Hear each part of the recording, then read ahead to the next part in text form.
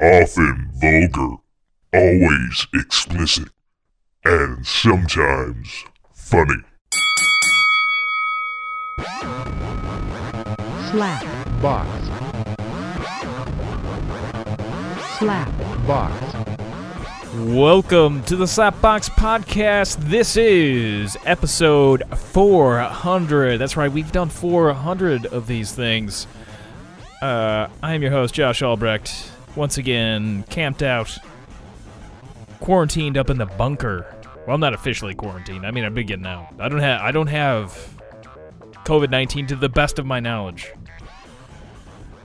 So that's a plus. That's good stuff. But 400 of these things, and actually on April 20th, we'll make 8 years since we published the first episode. It was recorded on St. Pat's of 2012, but the first one didn't come out until April 20th, and I didn't really do that intentionally because it was Hitler's birthday or the anniversary of Columbine, or the fact that it's the Stoners holiday, because, police code is 420 for smoking pot.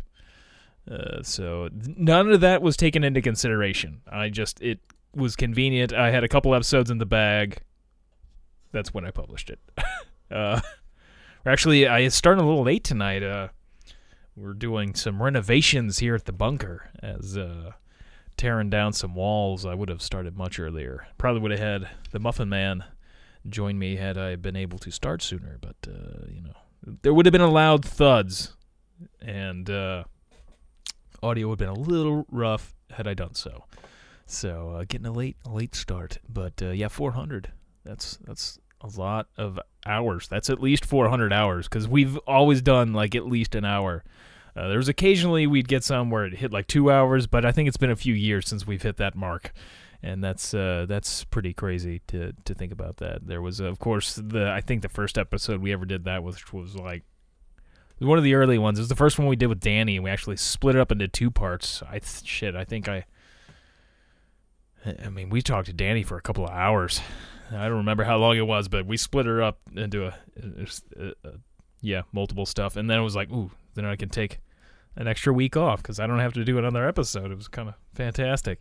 Now I can't imagine going sometimes, we have a few people on I haven't talked to in a while or whatever. We can go for a while, but over an hour it gets a little ridiculous. I can't imagine doing that by myself. It's hard enough doing an hour, but a lot of fun times in those 400 episodes. Seen a lot of shit. I still am surprised that the world isn't over yet. I mean, I thought for sure 2012, we're okay, we're only going to do a few of these episodes. See, we started in March of 2012. We were well, it's all going to end in December, because if we all remember, the world ended. I don't remember what day that was supposed to be, but it was sometime in 2012 in December. It was, and maybe it did end, but pretty sure it didn't. My mind's fucking with me a little bit now that I've been staying in this room so much. I've barely come out of this room. They're just rocking a lot of Final Fantasy VII, still doing some programming action. But I've finally got through Final Fantasy VII, so maybe I can get back to doing some more work, doing programming, do something that maybe a little bit more productive. However, maybe that will impede my ability to speak for an hour every Saturday. But hopefully not. I'd say, though, I am a fan of what they did with the Final Fantasy VII remake. That is good stuff. If you haven't checked it out, and you're a fan of the original Final Fantasy VII, which came out in 97.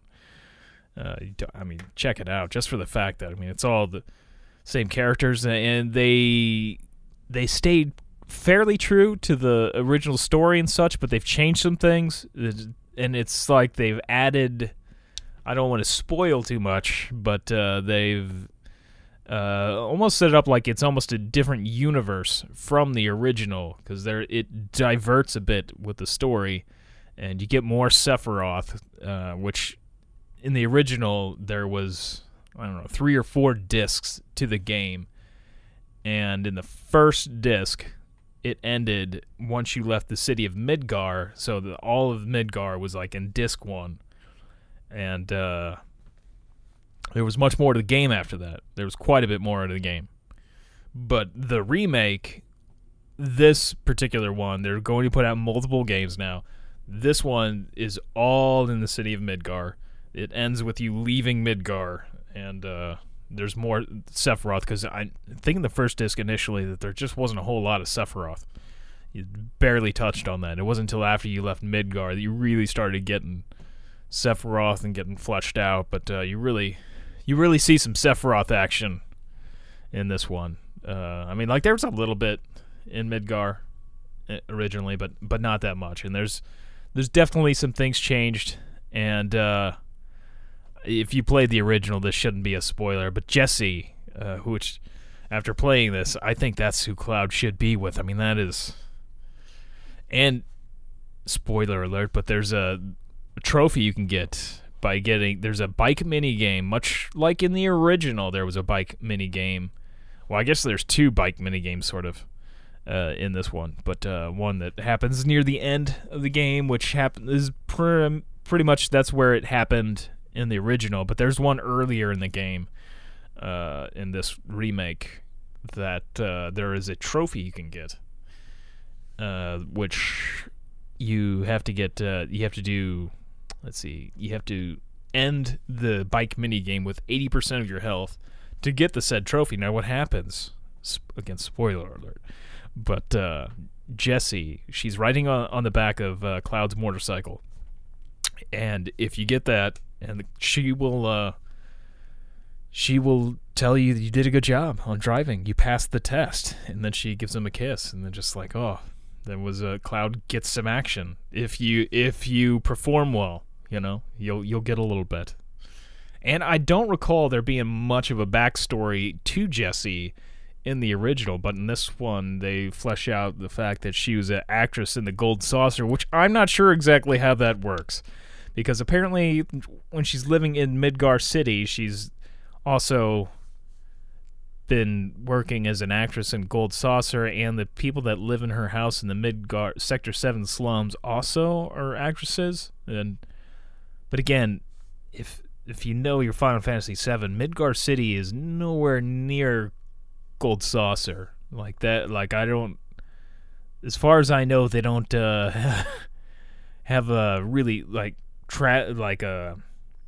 teleporting machines or anything like that. That must be one hell of a commute to get over to Gold Saucer from Midgar. And it seems like in the game, it's hard to get out of fucking Midgar City. It's a big mission. Maybe it's because of the fact there was the whole, blowing up parts of the city that made it hard to get out. I'm not sure, but it's a little difficult. And I did beat the game now. And when you beat the game, there's difficulty settings, which there wasn't originally. There was just one difficulty. You just played the fucking game. The difficulty came when you would take on the secret bosses at the end that just are insanely hard. Emerald Weapon and Ruby Weapon.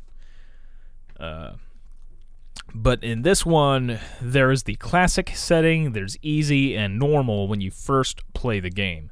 Then once you beat the game, I don't know if it has to be a normal setting. I had a normal, but it may have to be on normal. But I think you just had to beat the game once, and then it unlocks the hard difficulty setting. And also, when you do that, it unlocks the chapter select. So you can, instead of going back and playing the whole game again, you can go back to each chapter individually and just play that chapter. Now, hard, it gets pretty hard. It's like, maybe popping a couple of Viagra, not that I would know, There's no sense in me doing that since all I do is jerk off. And there's no putting it anywhere else. But, anywho, So there's chapter select, and there's also certain things you can only do once you get to the hard mode, and you can only get weapon abilities. Like in this one, in the original one, you just get different weapons, and you can equip the materia to them, and there's the weapons don't level up at all, but they sort of level up now.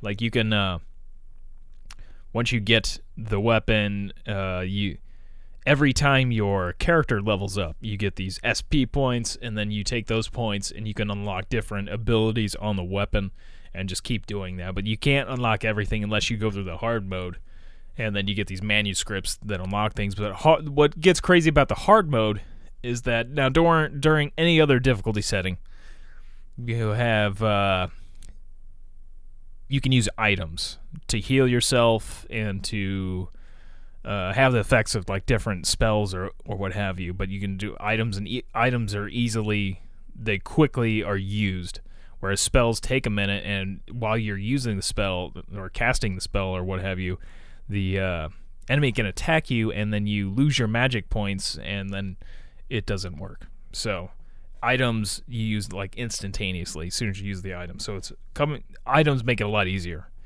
But the hard mode, that's no more. You can't use items at all. So you got to make sure each character should have some sort of healing. At least one person needs a revival spell.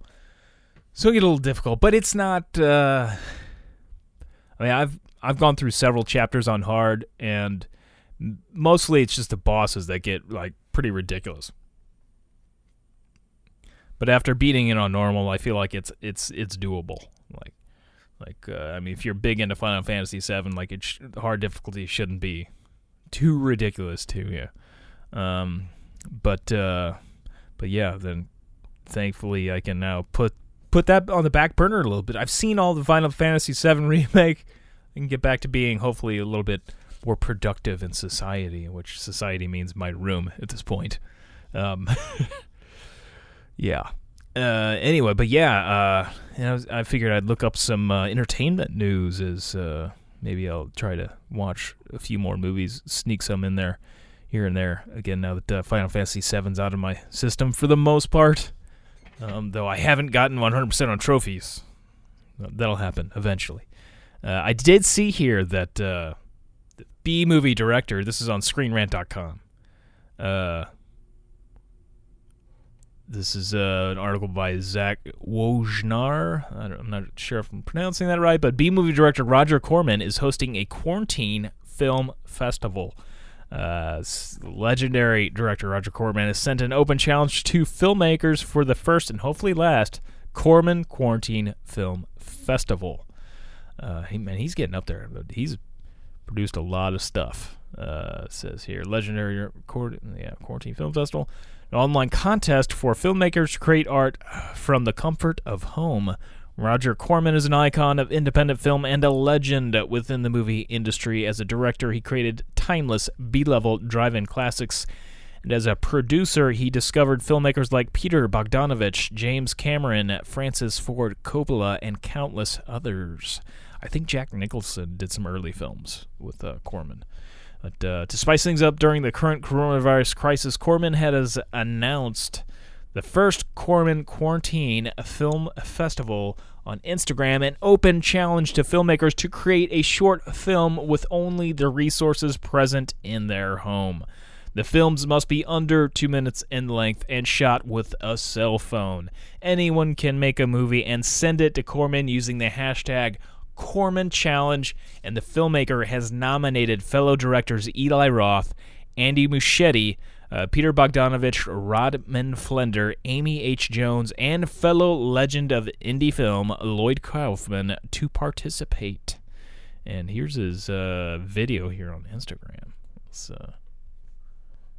And don't know why the audio... Oh, huh. Yeah, that's right. I potted it down whenever I played the intro music. That might help if I... Hello, I'm Roger Corman. Hopefully you're staying home and staying healthy. My wife and I are doing the same. We'd like to try something with you. We're looking for the next great film director. A surprising number of Academy Award-winning film directors have started with me. Therefore, we've decided to start something new. The first and hopefully last Corman Quarantine Film Festival. The rules are simple. The short film must be filmed inside your home or your backyard. The film must be under 2 minutes. The cast can be your family or whoever is in your house with you. The equipment is your cell phone and the lights and lamps you have at your house. The story can be anything you imagine.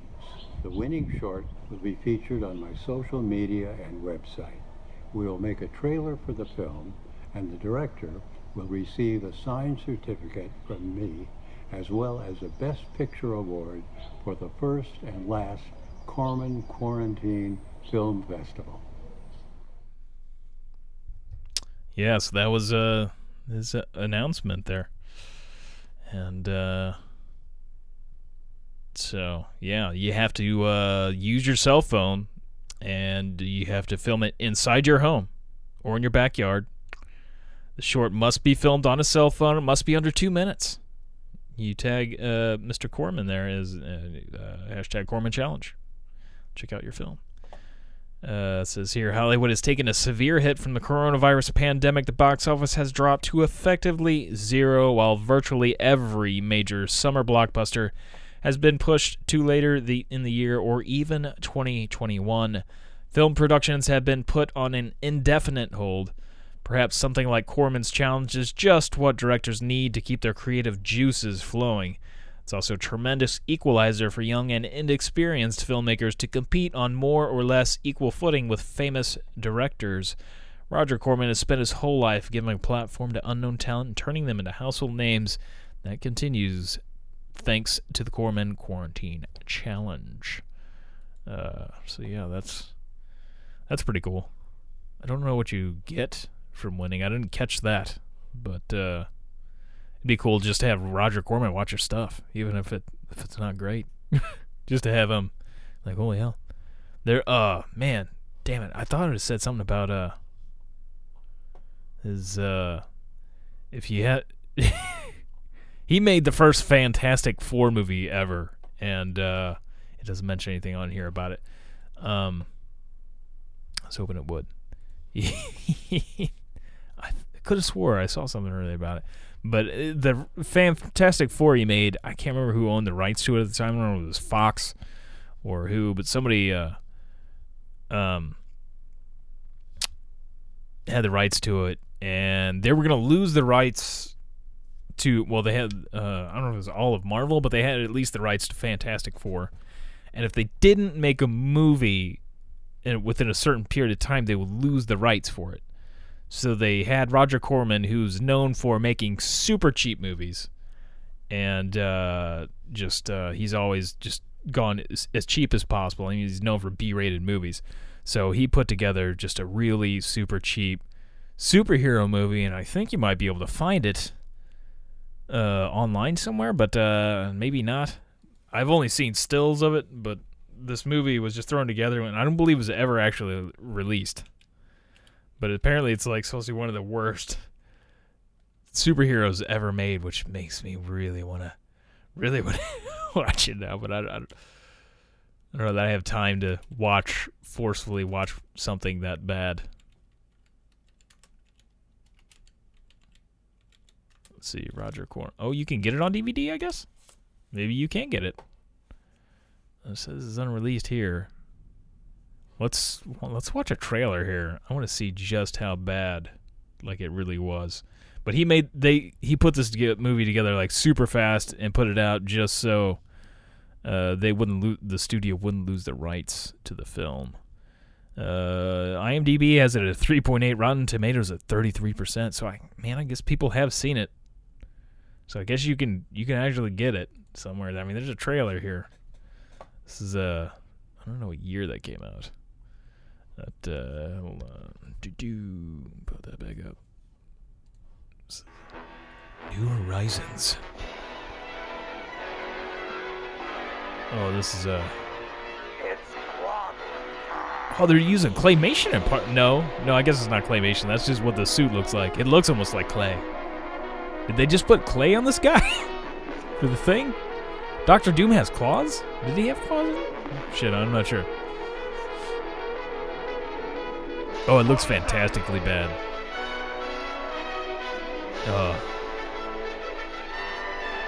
Oh, Sue Storm and was it Dr. Fantastic or whatever? Like they're getting married. Stretch, whatever his name is. I don't know the Fantastic Four that well.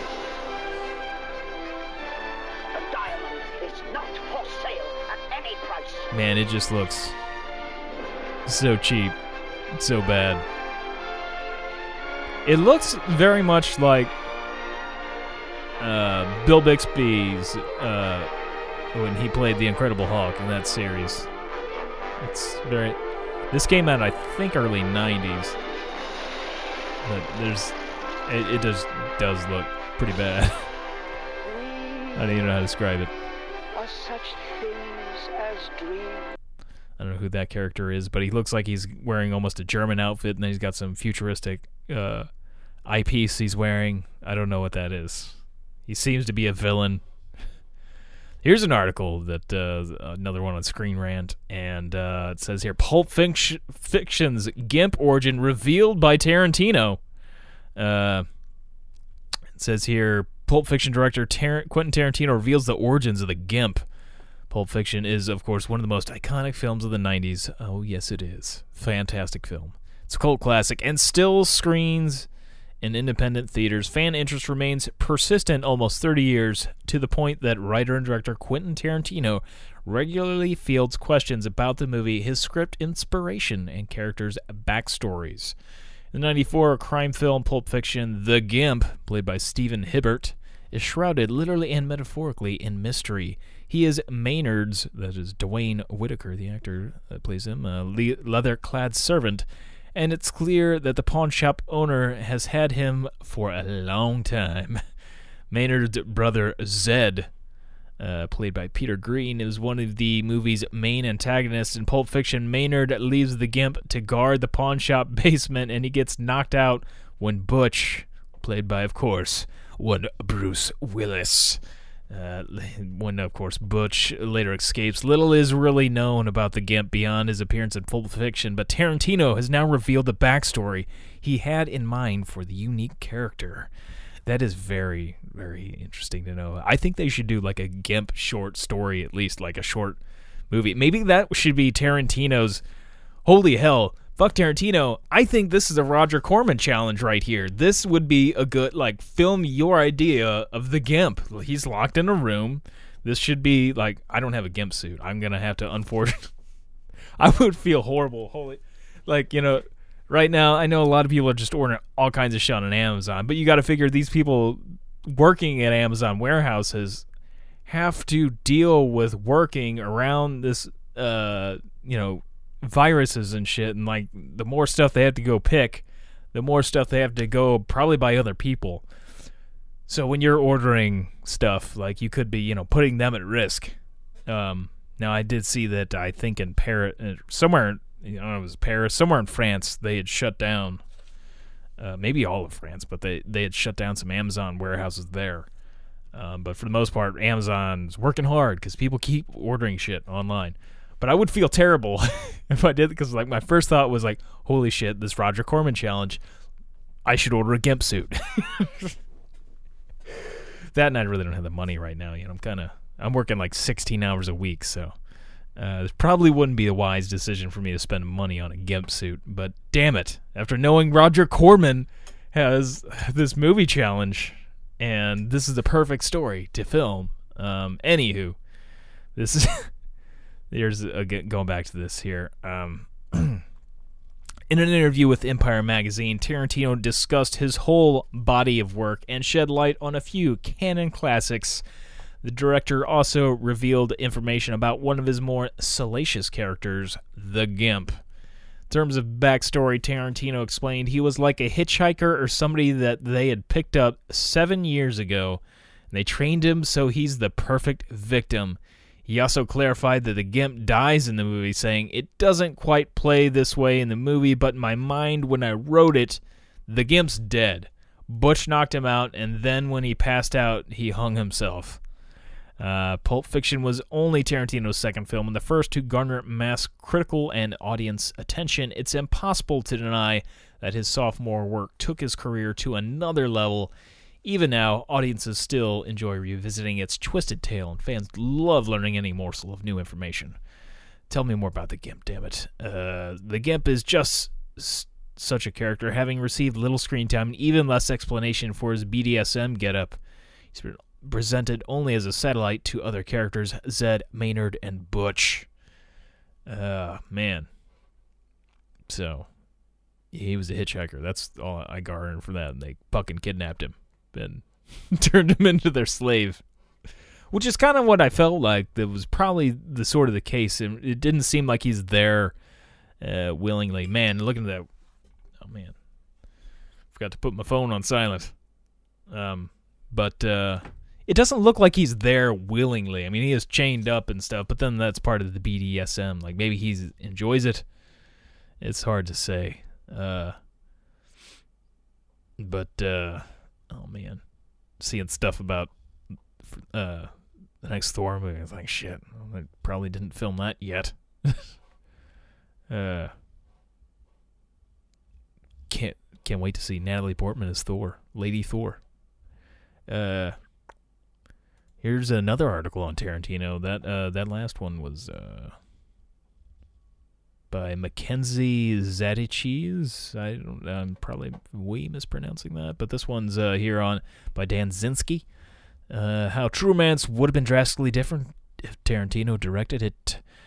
Quentin explained how True Romance would have been different had he directed it himself before he became renowned as the director of the 90s classic like Reservoir Dogs, Pulp Fiction, and Jackie Brown. Tarantino famously kicked off his Hollywood career as a screenwriter, selling a pair of scripts that would go on to become the memorable movies True Romance and Natural Born Killers. Also, it should be noted beforehand, he was in an episode of The Golden Girls. It doesn't mention that, but he played an Elvis impersonator. It was in there very briefly, but, it's one of his first early gigs. And Tarantino, of course, has been very vocal about his disdain for the movie Oliver Stone eventually made from his Natural Born Killers script. Stone extensively rewrote the script until it was nothing like Tarantino's original. True Romance, on the other hand, has been embraced by Tarantino, who has praised the way director Tony Scott handled his story. Unlike Natural Born Killers, which barely feels like a Tarantino film at all, True Romance seems suffused with Tarantino's particular style and still lives on as a vital piece of the larger Tarantino universe. If you haven't seen that, watch that fucking movie. I mean, you got Christian Slater, Patricia Arquette as the leads, and then you got great performances by James Gandolfini before he was Tony Soprano, and just good stuff. Brad Pitt is one of his early roles, and he's just like a stoner on the couch, and Michael Rappaport's great in it. Some good shit. So speaking to Empire in a Q&A, the magazine published in its print edition a year ago, but only released online recently. Tarantino discussed True Romance.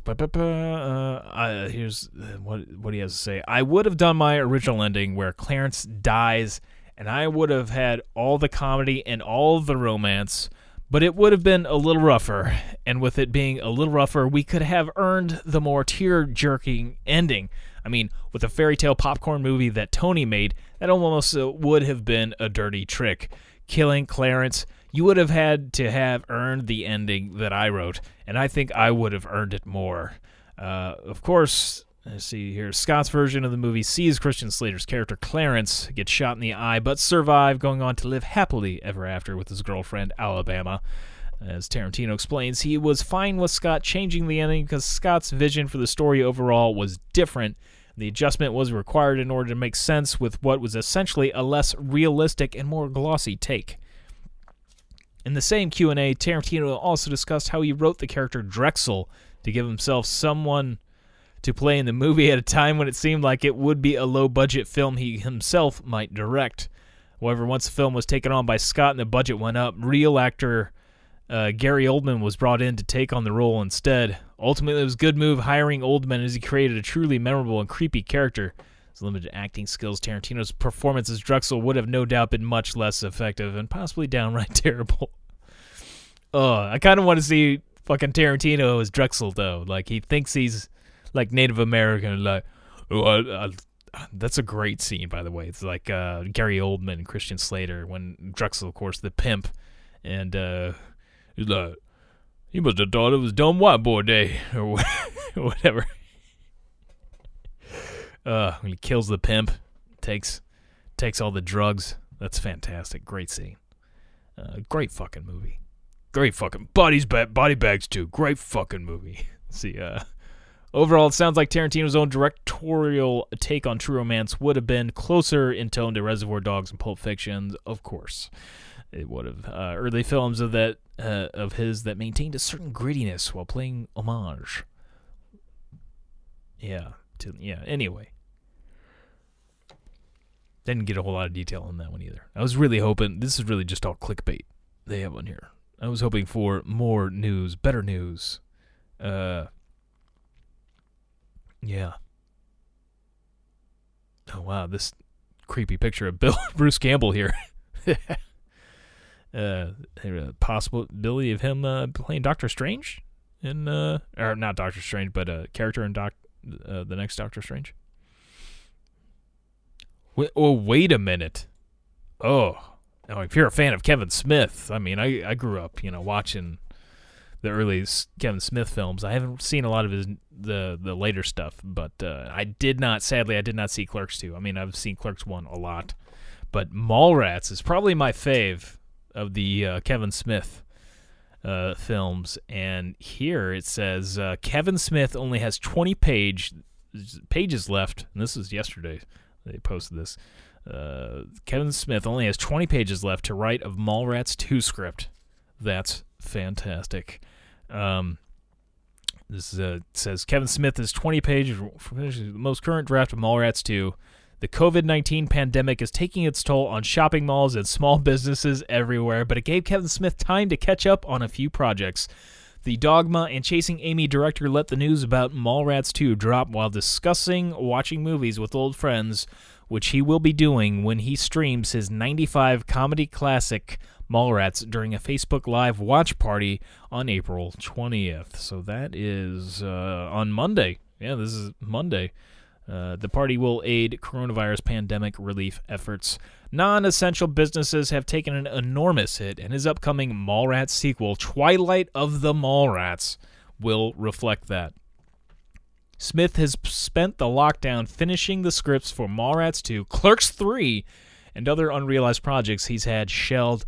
The first Mallrats, released in '95, was a slacker romance comedy with the disgustingly delicious chocolate-covered delivery, in reference to the where Brody, played by Jason Lee, I believe, was he wipe his ass or something like that, and then put his hand in a bag of chocolates and gives it to fucking guy from damn it, he's in Guardians of the Galaxy and Walking Dead. Damn it, his name eludes me. Fuck. I see his face. Anyway. If nothing else, the movie highlighted the importance of washing your hands. It told the story of T.S., played by Jeremy London, and Brody, Jason Lee, spending a day in the mall after bad breakups with their girlfriends. They don't just window shop, they compete on a dating show called Truth or Date.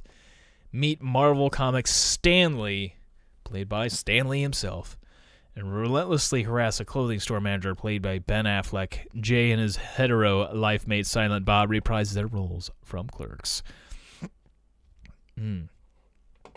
But Smith told the Asbury Park Press he is 20 pages away from completion on the screenplay, the latest iteration of a potential Mallrats sequel, Twilight of the Mallrats.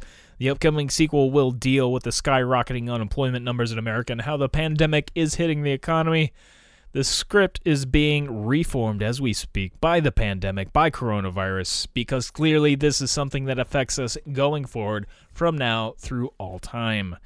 Smith said when he first started talking about the Mallrats sequel, he had it tenuously set 20 years after the first film, at a time when the mall was closing down. Mallrats 2 will explore the end of mall culture. Nobody's forgetting about this, Smith said. This isn't a minor blip in the history of humanity. Everything we do from here on in the arts that reflects life is going to include this time in our history. It's not like you can ignore it or something like that. But even though the screenplay is still in the draft stage, the upcoming sequel caught the attention of actors Bruce Campbell and Michael Rooker. That was the actor I was looking for, Michael Rooker, who are confirmed to appear. Man, Bruce Campbell's going to be in there. Nice. I just saw the picture of Bruce Campbell. Anyway, Campbell and Smith actually hashed out the deal together in a series of Twitter posts. While there is no word on what he will play, the Evil Dead star promises to put his whole chin into the part. Smith has started various Mallrats follow-up attempts in the past. It's even been in the running for a TV series and almost got rebooted as Mallbrats. So it's good to see the project isn't dead. Original film wasn't a smash hit, but it gathered a large cult following and helped Smith move from low-budget independent films to larger works. Hopefully Mallrats 2 find a similar kind of success. Yeah. But yeah, that's fantastic. I'm excited for that. That is that's good stuff. Love me some Mallrats, man. That yeah. Bruce Campbell, Michael Rooker. Michael Rooker was just a great asshole. He's been known to play some bad characters, man. If you haven't seen it, shit, I'm gonna have to pull this up. But this film's kind of fucked up. If you like movies about serial killers and stuff, you gotta see this early film of Michael Rooker. It used to be on Netflix. I don't know if it still is, but it's a very disturbing movie, and I really need to find the name of it. It's really fucked up. Like, it's like him and this other guy that they end up killing people together. They become like serial killers, and they're like filming them killing some people, and it's brutal. It's a fucking brutal ass film. That guy's been in a lot of movies, so it's hard to go find. Like, it was at least in the 80s. Henry, yeah, it was one of his first films here. Yeah, he was on a TV show before that, but then, like, Henry was like, he must have been fucking young at the time. It was 1986. It's Henry. According to IMDb, where's the fucking synopsis here? It says, loosely based on a serial killer, Henry Lee Lucas. Film follows Henry and his roommate Otis, who Henry introduces to murdering random selected people. The killing spree depicted in the film starts after Otis's sister, Becky, comes to stay with them. The people they kill are strangers, and in one particular gruesome attack, kill all 3 members of a family during a home invasion. Henry lacks compassion in everything he does and isn't the kind to leave behind witnesses. And it is a severely fucked up movie. It's pretty crazy. And it did pretty well at the box office considering its budget. It was $111,000 and it grossed $609,000. So it made its money and then some.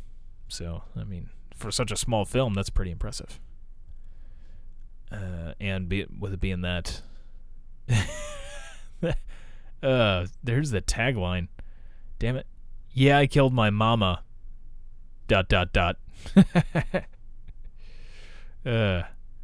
He's not Freddy. He's not Jason. He's real. It's disturbing. I'm trying to see who directed it. Where the fuck? I'm used to IMDb on my phone, not on my damn computer.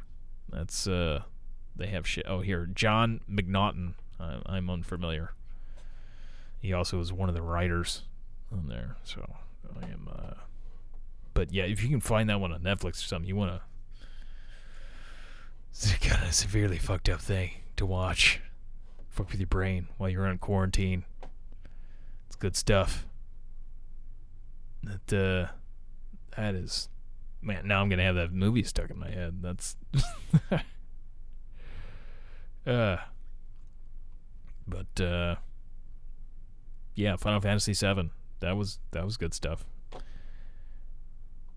I really hope that this doesn't throw back Mandalorian Season 2 too long, because I'm really looking forward to that. I don't think they filmed any of it yet. And I didn't know about this, but I saw that I had no idea that there was a new Al Capone movie, and Tom Hardy's Al Capone. I am so out of the loop here. These pictures of him as Al Capone look pretty fantastic. That's something special. Yeah, sorry.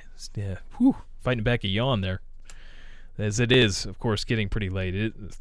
It's not obscenely late, but for me these days, I'm, pushing 40 here. It's like after 10, so.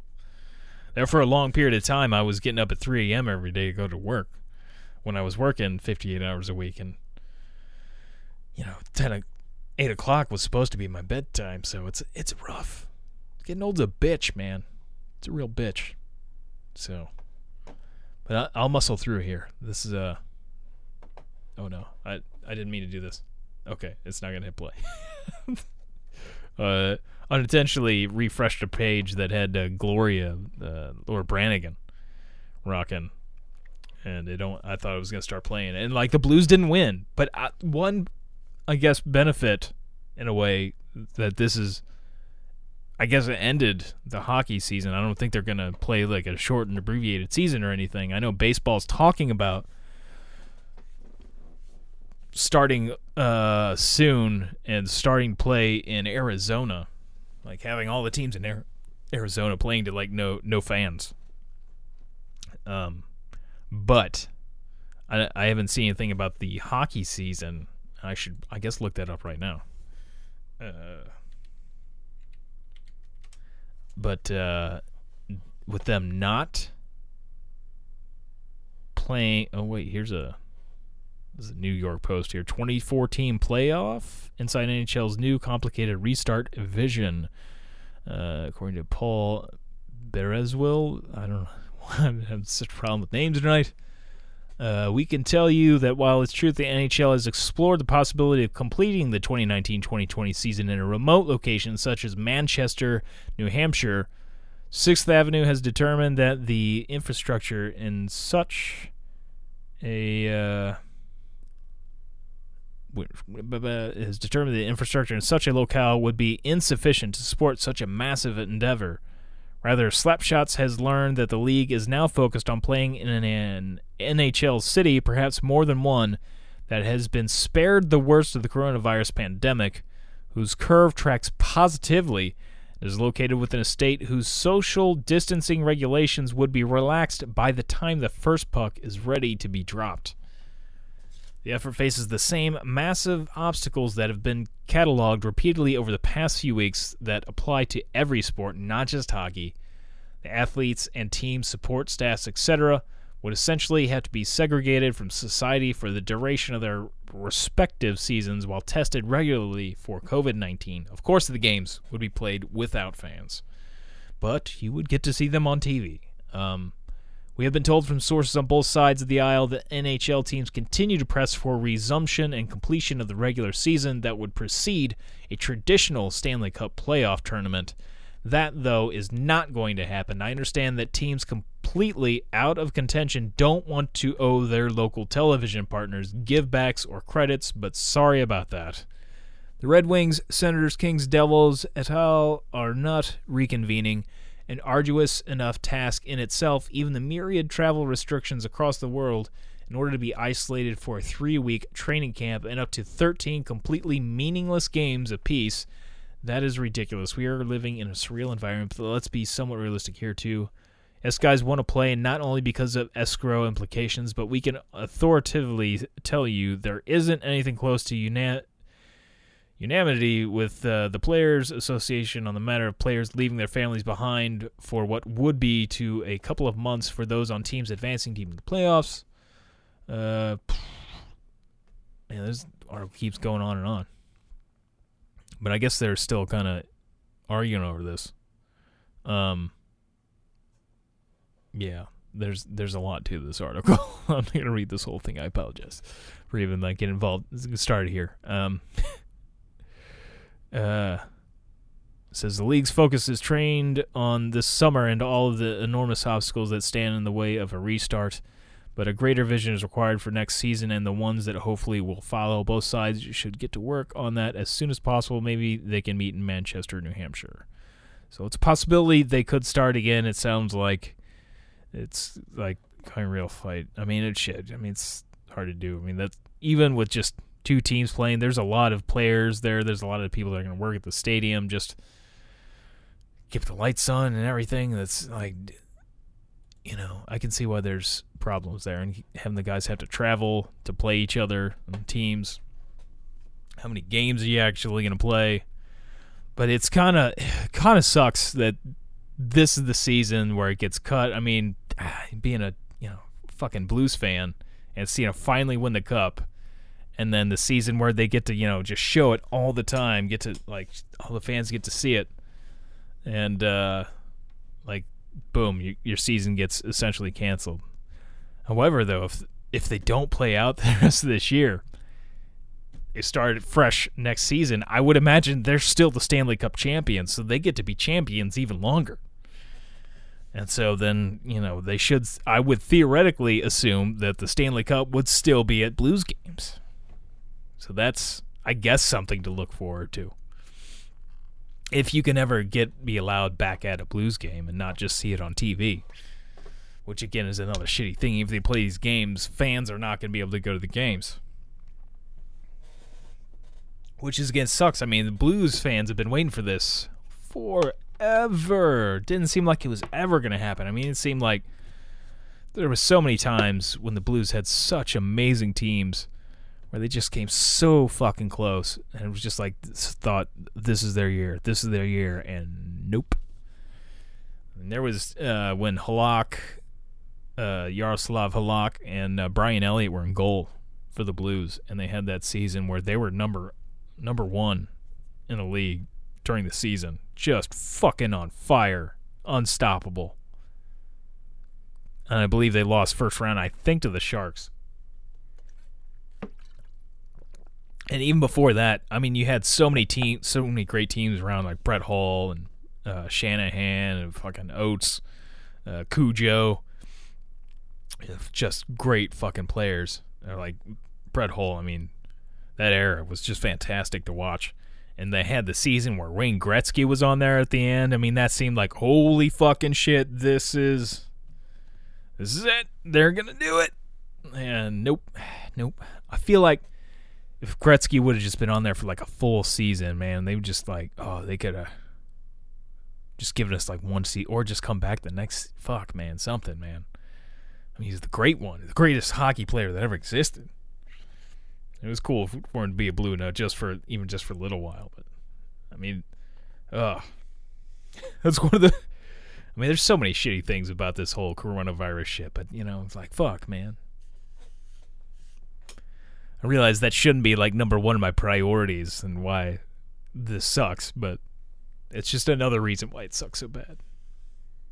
I guess it is pretty high up there for me, though.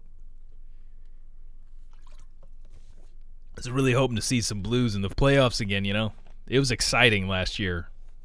I guess so. Yeah, last Stanley Cup, man, that was exciting, watching that shit. And unfortunately, I wasn't able to go to any games, but going to the bar or just watching the games that I watched at home. And unfortunately, when I went out to the bar, it seemed like bad news.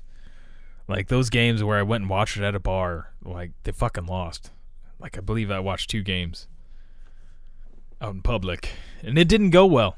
So maybe this is, if they start playing the season and I have no choice but to watch it at home, maybe they'll win them all.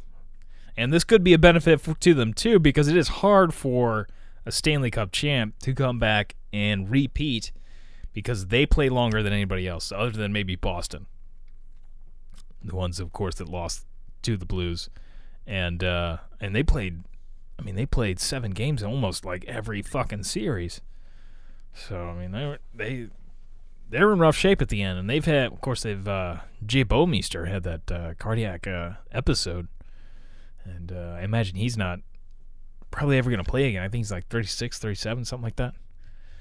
That's fucking ancient for a professional sports star, which is sad. Like, I'm 39 now. I'm like, man, had I just gone that route, I could have retired already. Be done working.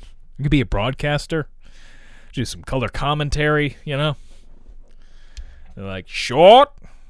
Yeah, I think I could do that. Short. I mean, that's not quite color commentary. But, yeah, that's, I really want to see a Blues game again. This, just thinking about it, it's like, that was so awesome watching them win the Cup last year. And, I was so pumped on seeing them, like, back in the playoffs this year. I mean, obviously they were going to go to the playoffs. I mean, they'd lost some games, but again, of course, what I was getting to here there a second ago is just that with this extra time off, Vladimir Tarasenko had, I forgot what type of surgery he had, but he had some surgery and he was out, and this would give him time to recover, which he is one of their biggest offensive threats, and it just gives a lot of their team time to like heal up and time that they didn't have from the short season, seeing that they won the cup. They went all the distance, and they did not have a fresh of a team as the other players, and I feel like that could help them, come back and maybe do a repeat, man. That would be something exciting. But dangerous again for St. Louis, because that was the craziest parade, and sadly I didn't go to that. I thought about it, but again, I was working that day. I would have to go like immediately after work. I kind of wish it did. That parade sounded pretty ridiculous. I had a lot of friends that went to it, and I watched a lot of it online, and seeing Brett Hull drunk, and just the St. Louis just jam packed. People in sea of blue, and Blues players just throwing around the Stanley Cup and everybody getting to touch it. Like, it seemed like everybody in the Blues organization was just pretty fucking drunk. And just, those guys are fucking legends now. They will never have to worry about anything if they are in St. Louis. I mean, I'm sure there's going to be plenty of statues around the city for them. There's just like Jordan Binnington everywhere. They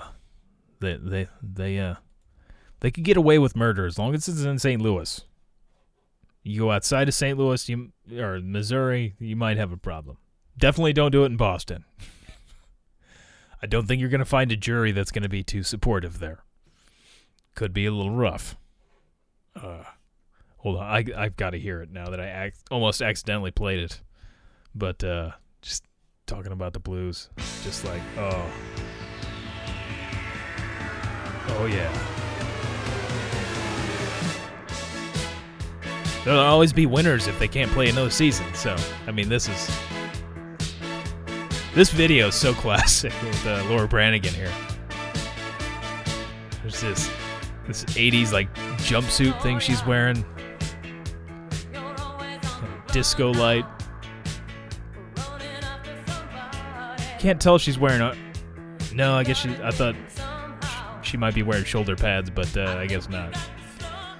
Oh man, just hearing that, just like, fuck yeah, like, man, when they won the cup and shit, just rocking that. Just I think after they won the cup, I must have listened to that in my car like every time I would drive anywhere for at least about a month. I'm just like, boom, now we're getting jacked. It's like, yeah, I'm gonna go to work. I'm going to the gas station. Yeah, I won. It's still I like the song beforehand too, but that's just, I like a lot of cheesy 80s music. And I think she's done some other big ones. She passed away early 2000s, I think, she's only in her early 50s, but she did the Self-Control, I think it was another one she did. Great, fantastic stuff, though. Gloria. Gloria.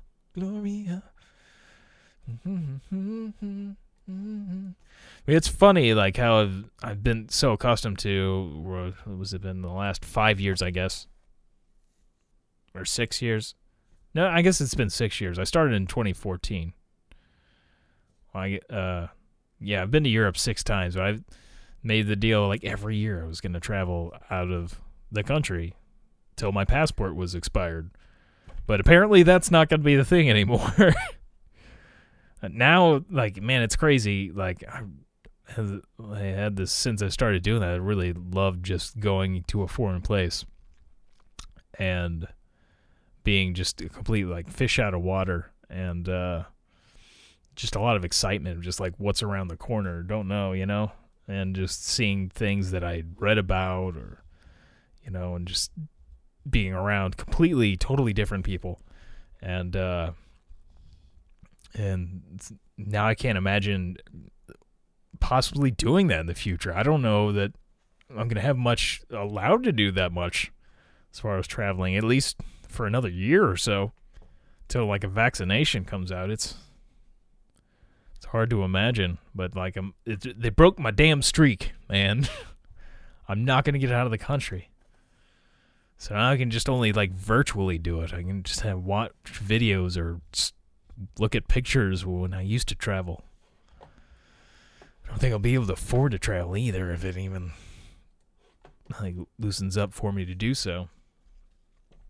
That I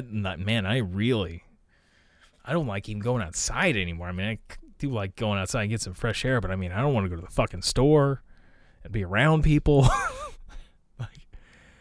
And I used to be that way, but man, it's getting bad. I'm really like, anytime I'm like, fuck, I gotta go to the store. Damn it, I need this and that. I'm like, damn it, I really don't want to go to the store. It's just like, fuck it, be around anybody. Like, I'm gonna be like, I'm almost like feeling like I am Howard Hughes at this point, minus the money. Like, my jars of piss have just gotten a little out of control in here. I've got like stacked up, and unfortunately I don't have anybody to bring me milk, which I guess is good because I really don't like milk. I think I'm slightly lactose intolerant, so maybe I'm good on that end. But no, okay, maybe I don't have jars of piss. Just like a jar and a half, But yeah, I'm getting weird with shit. But thankfully, I live in a house with like 4 other people, so they're, I can converse, and it's like there's a certain element to where it doesn't seem like the world we're currently living in with the pandemic and everything is quite real. Like, it doesn't feel too real until I have to like go to work where we're having to do like social distancing, wearing the face masks and such, and having to Lysol shit down and everything. And we're working with a skeleton crew there. Or, if I go to the grocery store or anywhere else other than fucking home, it just, reality kicks in real fucking fast.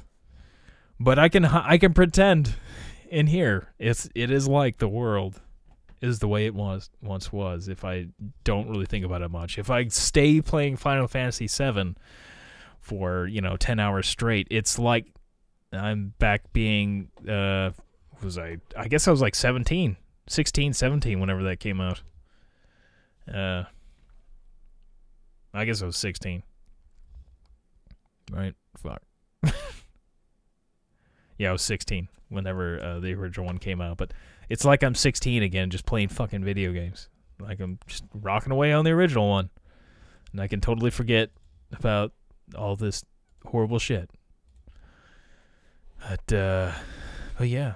Thankfully, I still have an internet access. I can do this and watch movies. Hopefully that consists. Hopefully everybody else, anybody that's listening to this, is healthy and doesn't go completely crazy, because this shit will fuck with your brain a bit. Is if you don't get out, yeah, just wash your hands, man. Wash your hands. I would like to get outside. Man, I should really at least get outside and like run a little bit. I haven't done that now in several weeks. That stuff really does help clear the brain, and it burns off some of the food that I eat. My diet's been a little jacked up. Little bit, but these I feel like I can, even if I get in really bad shape, I can turn around. I mean, when I first started running, I was in horrible shape. Horrible shape. Going up a flight of stairs was rough. I'm not there yet. I'm a long way off from that. I can get upstairs fine still. But as I was helping the roommate Jackman today, is remodeling the kitchen, we took a lot of and the living room, and so we took all the furniture and stuff and moved it to another place, and helped him lift a lot of stuff. And just like, oh fuck, man, my job is normally pretty physical, not as of late, because we're not doing the stuff that I normally do there. But like, I would normally do like a lot of warehouse type work where I'm moving skids and lifting a lot of boxes and such. I'm not doing so much of that now. The few hours I'm working, like, it's been pretty non-physical labor. So, like, I feel like I've lost a lot of muscle mass. And when we were moving stuff today, man, it was a little tough. Thankfully, the stuff wasn't too heavy, and I did have a few instances where I thought I might fall while, like, carrying something, though, and that wouldn't have been good. Thankfully, that didn't happen. That would be a little insult to injury there. That was, I guess I'm not really injured, but other than the kidney problems. I don't think that really affected that, though. Yeah.